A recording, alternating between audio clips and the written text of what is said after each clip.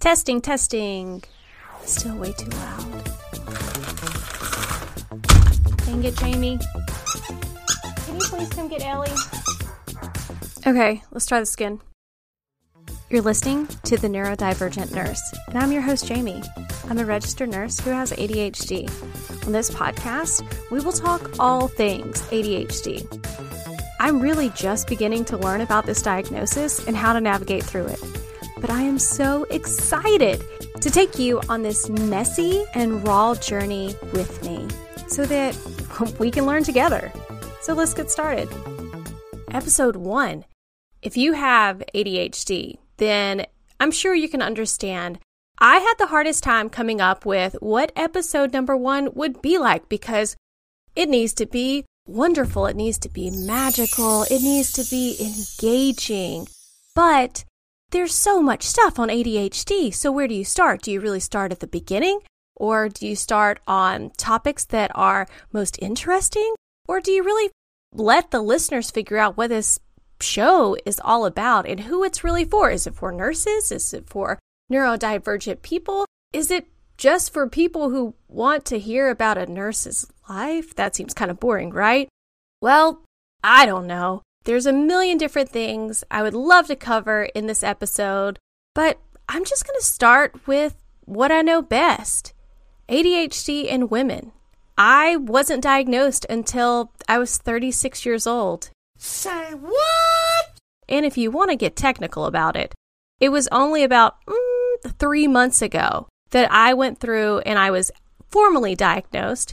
And several months before that, I started doing the research because a friend so gently pointed out to me that she thought it was likely that I suffered from ADHD.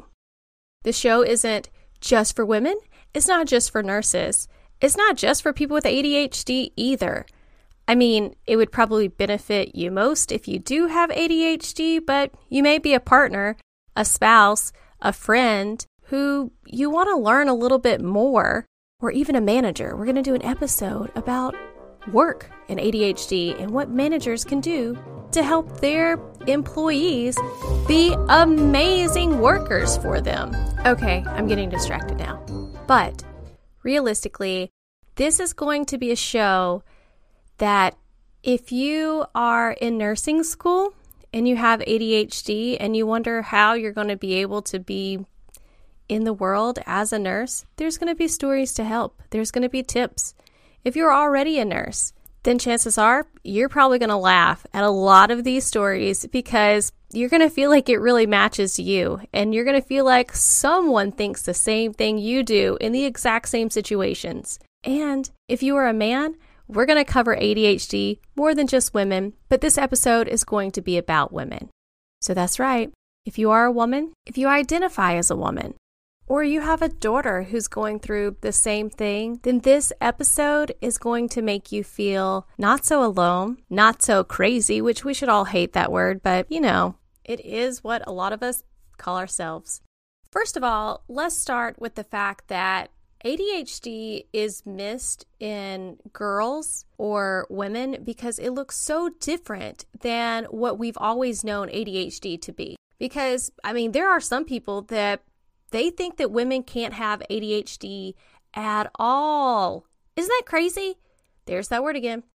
They think that if you're smart or you did well in school, that you can't possibly have ADHD. So I was a pretty smart student. I like to think I made a lot of A's, B's, rarely, but occasionally a C.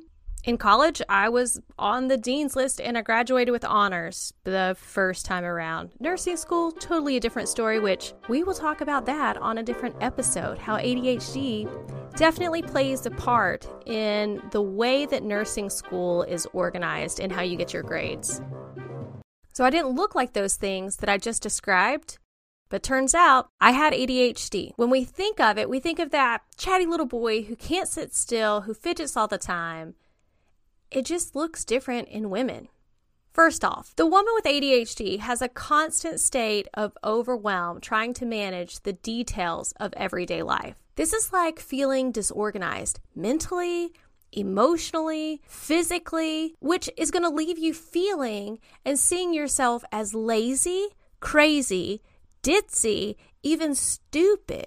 There would be times at work as a nurse, I would do things that were just so dumb, and it didn't have anything to do with patients, but it would just be something that was just so ignorant. And I would say to myself, and I would laugh in my head, yet these people trust me to hold the lives of individuals in my hand. Yet I can't remember the phone number or how to page a doctor that I've already done 10 times this shift. Or I'll give you one more example that I did literally the last day that I worked. At our job, we use things called Vocera. If you're calling from a landline, you dial *33 and then you say, call 10042 nurse.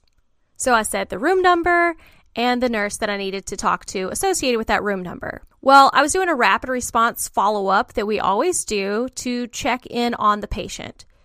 So instead of dialing *33, which I do majority of the day, that's always what I hit first, I dialed *55, not thinking about it. And if you don't work where I work, that's the emergency operator hotline. Like, that is literally what you dial to call a code and tell them where the code is. So I dial *55 and all of a sudden I get, emergency operator, what is your emergency? I squealed and hung up on her. Yep, but I'm really good with making sure people stay alive. I'm really good at bringing people back from the brink of death. Okay, a next trait of a woman with ADHD. She's likely to zone out even in the middle of an important conversation. Oh boy.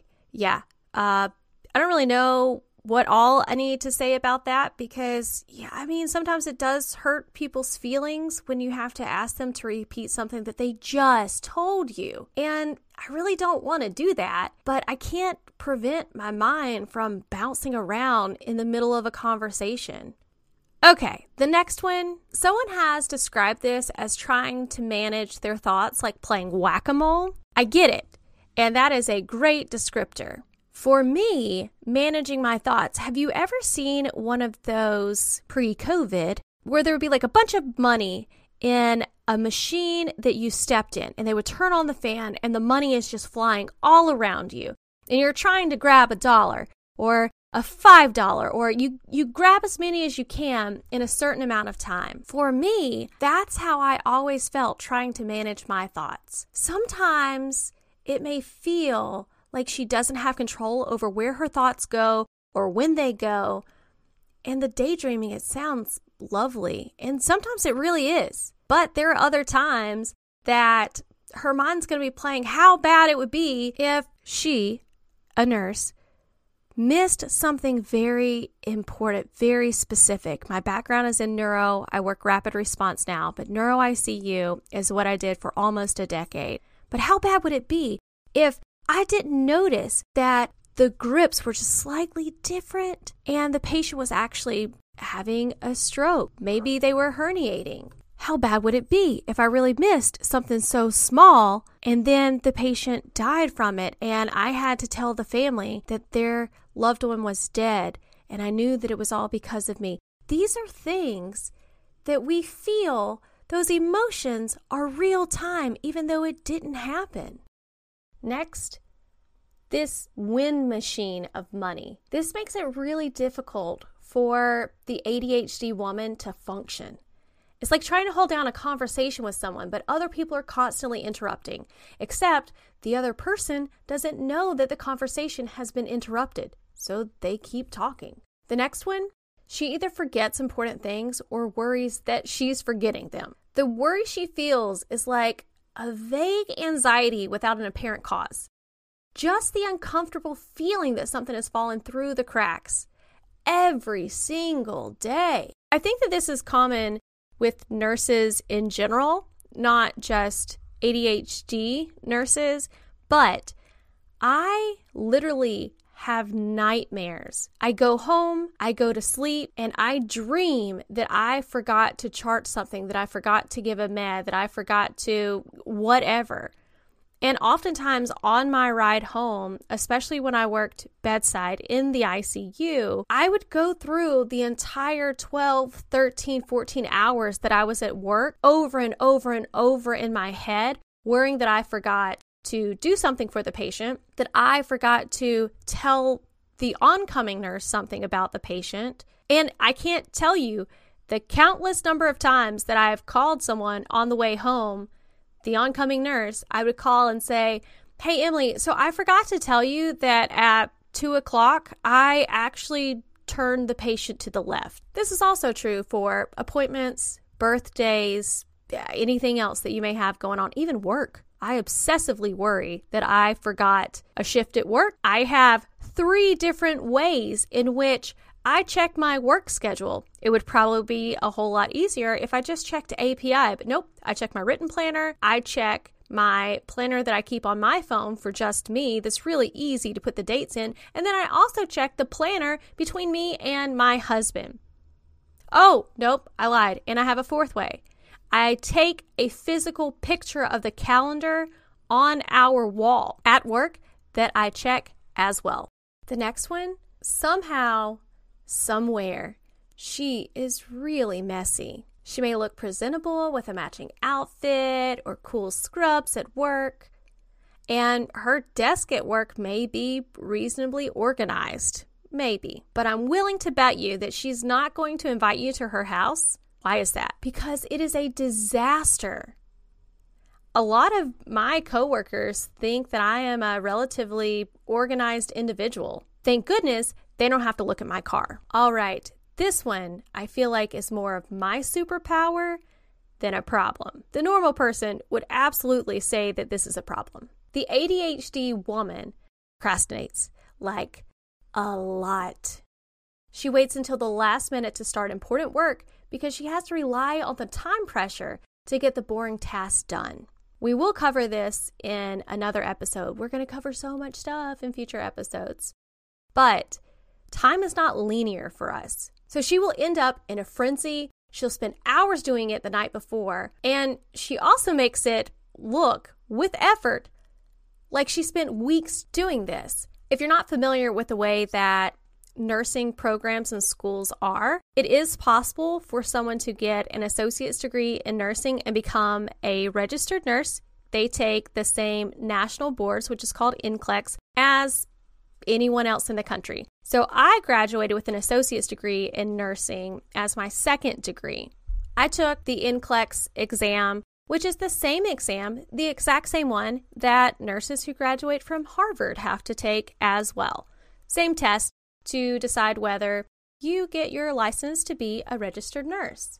Once you get your associate's degree, you can go back to school through what's called a bridge program. It's normally about 1 year that you take online courses, mostly, depending on what program you use, but normally it's online, and you get your bachelor's degree in nursing.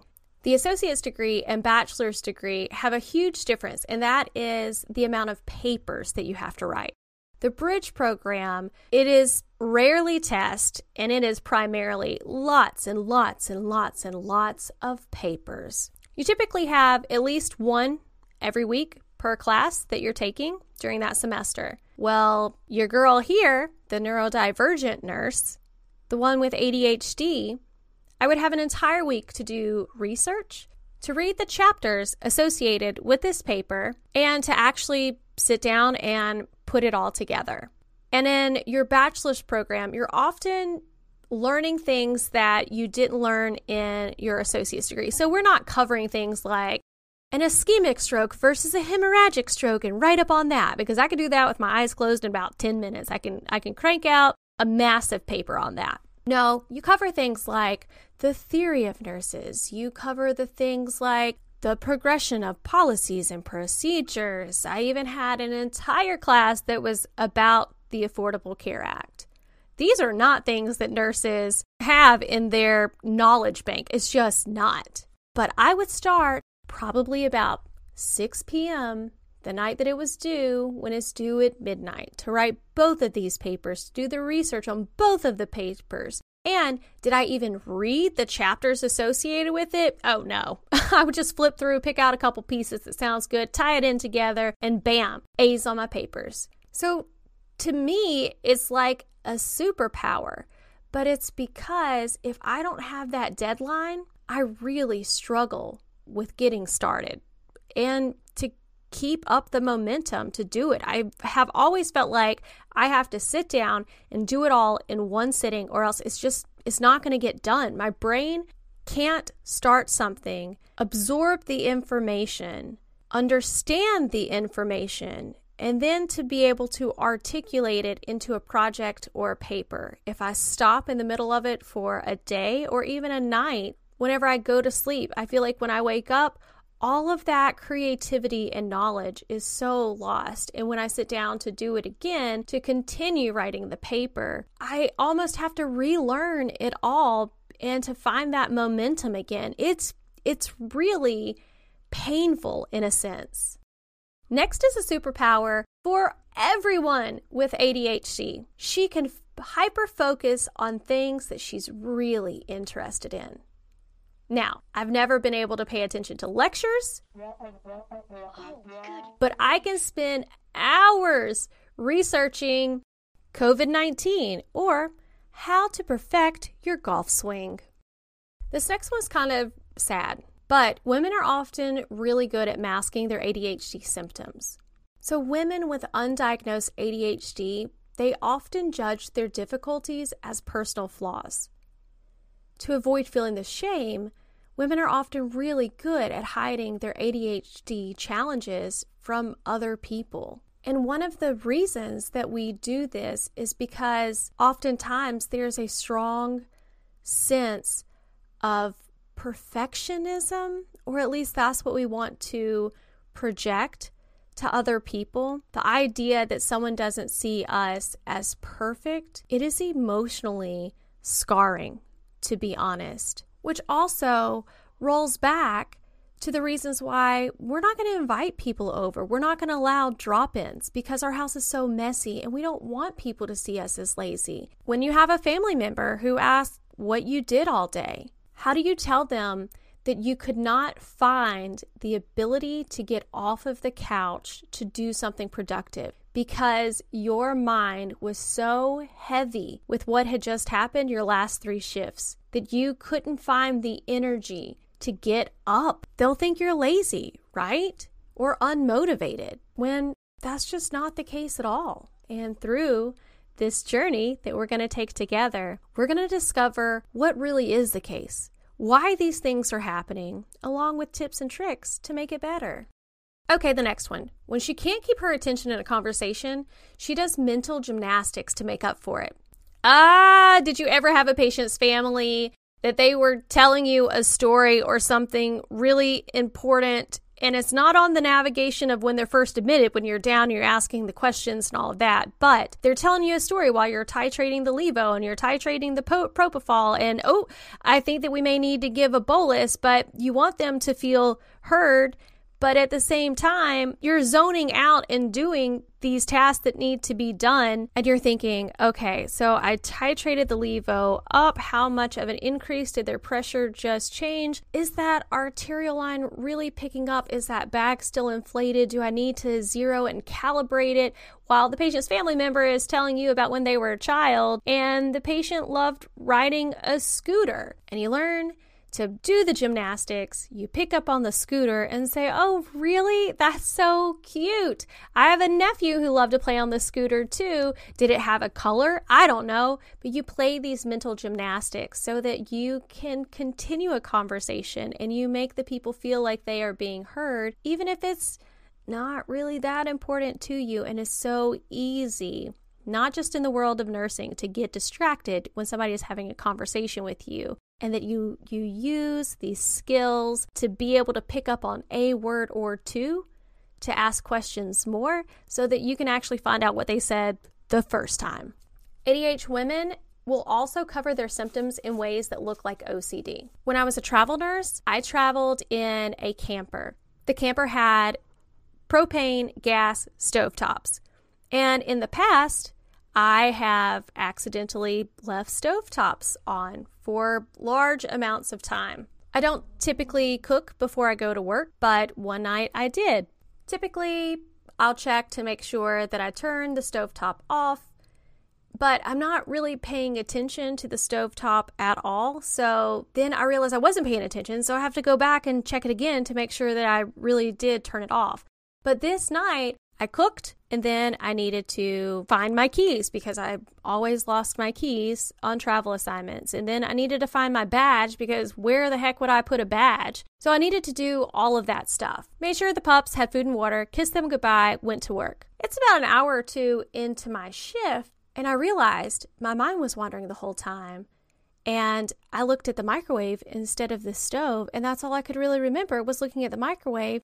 And I couldn't remember if I actually turned the stovetop off. That memory was completely gone from my mind. So I actually had to clock out, take lunch very early in the middle of the night to drive as fast as I could to get back to my camper to find that I really did turn the stovetop off. So you get the point of how it often looks a lot like OCD. The next, I touched on this a little bit before. ADHD women are often people pleasers. They're perfectionists and creative problem solvers who find ways to skirt by. Because of this, we stress hard to make life work so that we can avoid feeling like a failure. And have I mentioned that people with ADHD tend to experience criticism way more painfully than your average person? Because of that, it leads to the next attribute: exhaustion, constant anxiety, being overwhelmed. She feels it all the time. It's like walking in stilettos with your arms overfilled with very fragile and valuable objects that are on the brink of falling. At any moment, you're about to lose something important. Now, keep in mind that there are consequences of ADHD in women and girls who remain undiagnosed, and it can be severe. Teenage girls with undiagnosed ADHD are more likely to get pregnant, to do drugs, and to smoke cigarettes. She's also 4 to 5 times more likely to self-harm or have a suicide attempt than other girls. As she gets older, she tends to have fewer friendships and often ends up in unhealthy relationships. She's more likely to be underemployed. She's also more likely to experience the major mental health disorders. I'm only a nurse, as I said earlier, and this is from the information that I have personally comprised from the research that I've done and my personal experiences. So the right diagnosis, though, it really can be challenging to get because there's a lot of doctors that they're still not familiar enough with ADHD. They don't recognize it often in women, and there's often a lot of concern about prescribing stimulants. I was fortunate that I found a place in my town called the Carolina Attention Specialist. Very well done. There was a long questionnaire. You also had to ask a close family member or friend to answer questions about you who have known you for a long amount of time. And there was also a physical test that you had to sit down, something on your head. They monitored how much you moved. They also monitored how quick your responses were to things. And then you spent an hour speaking to a licensed psychiatrist who puts it all together to determine if you do have ADHD and what other things that you have to go along with it and the best treatment for you. Be sure to join the Facebook group, The Neurodivergent Nurse. And remember, it's right in its inception. So let's make this a safe space where we can talk all things ADHD. For additional resources, I will be adding information as we go to my webpage, www.hopeforhumankindness.com/The Neurodivergent Nurse. Also, you can find me on Instagram as well at The Neurodivergent Nurse. Thank you for listening this long, and let's end on a joke. 2 ADHDers were sitting at a table of a local diner. Their conversation drifted from politics to cooking. "I got a cookbook once," said the first guy, "but I could never do anything with it." "Too much fancy work in it, eh?" asked the second guy. "You said it. Every one of the recipes began the same way. Take a clean dish, ...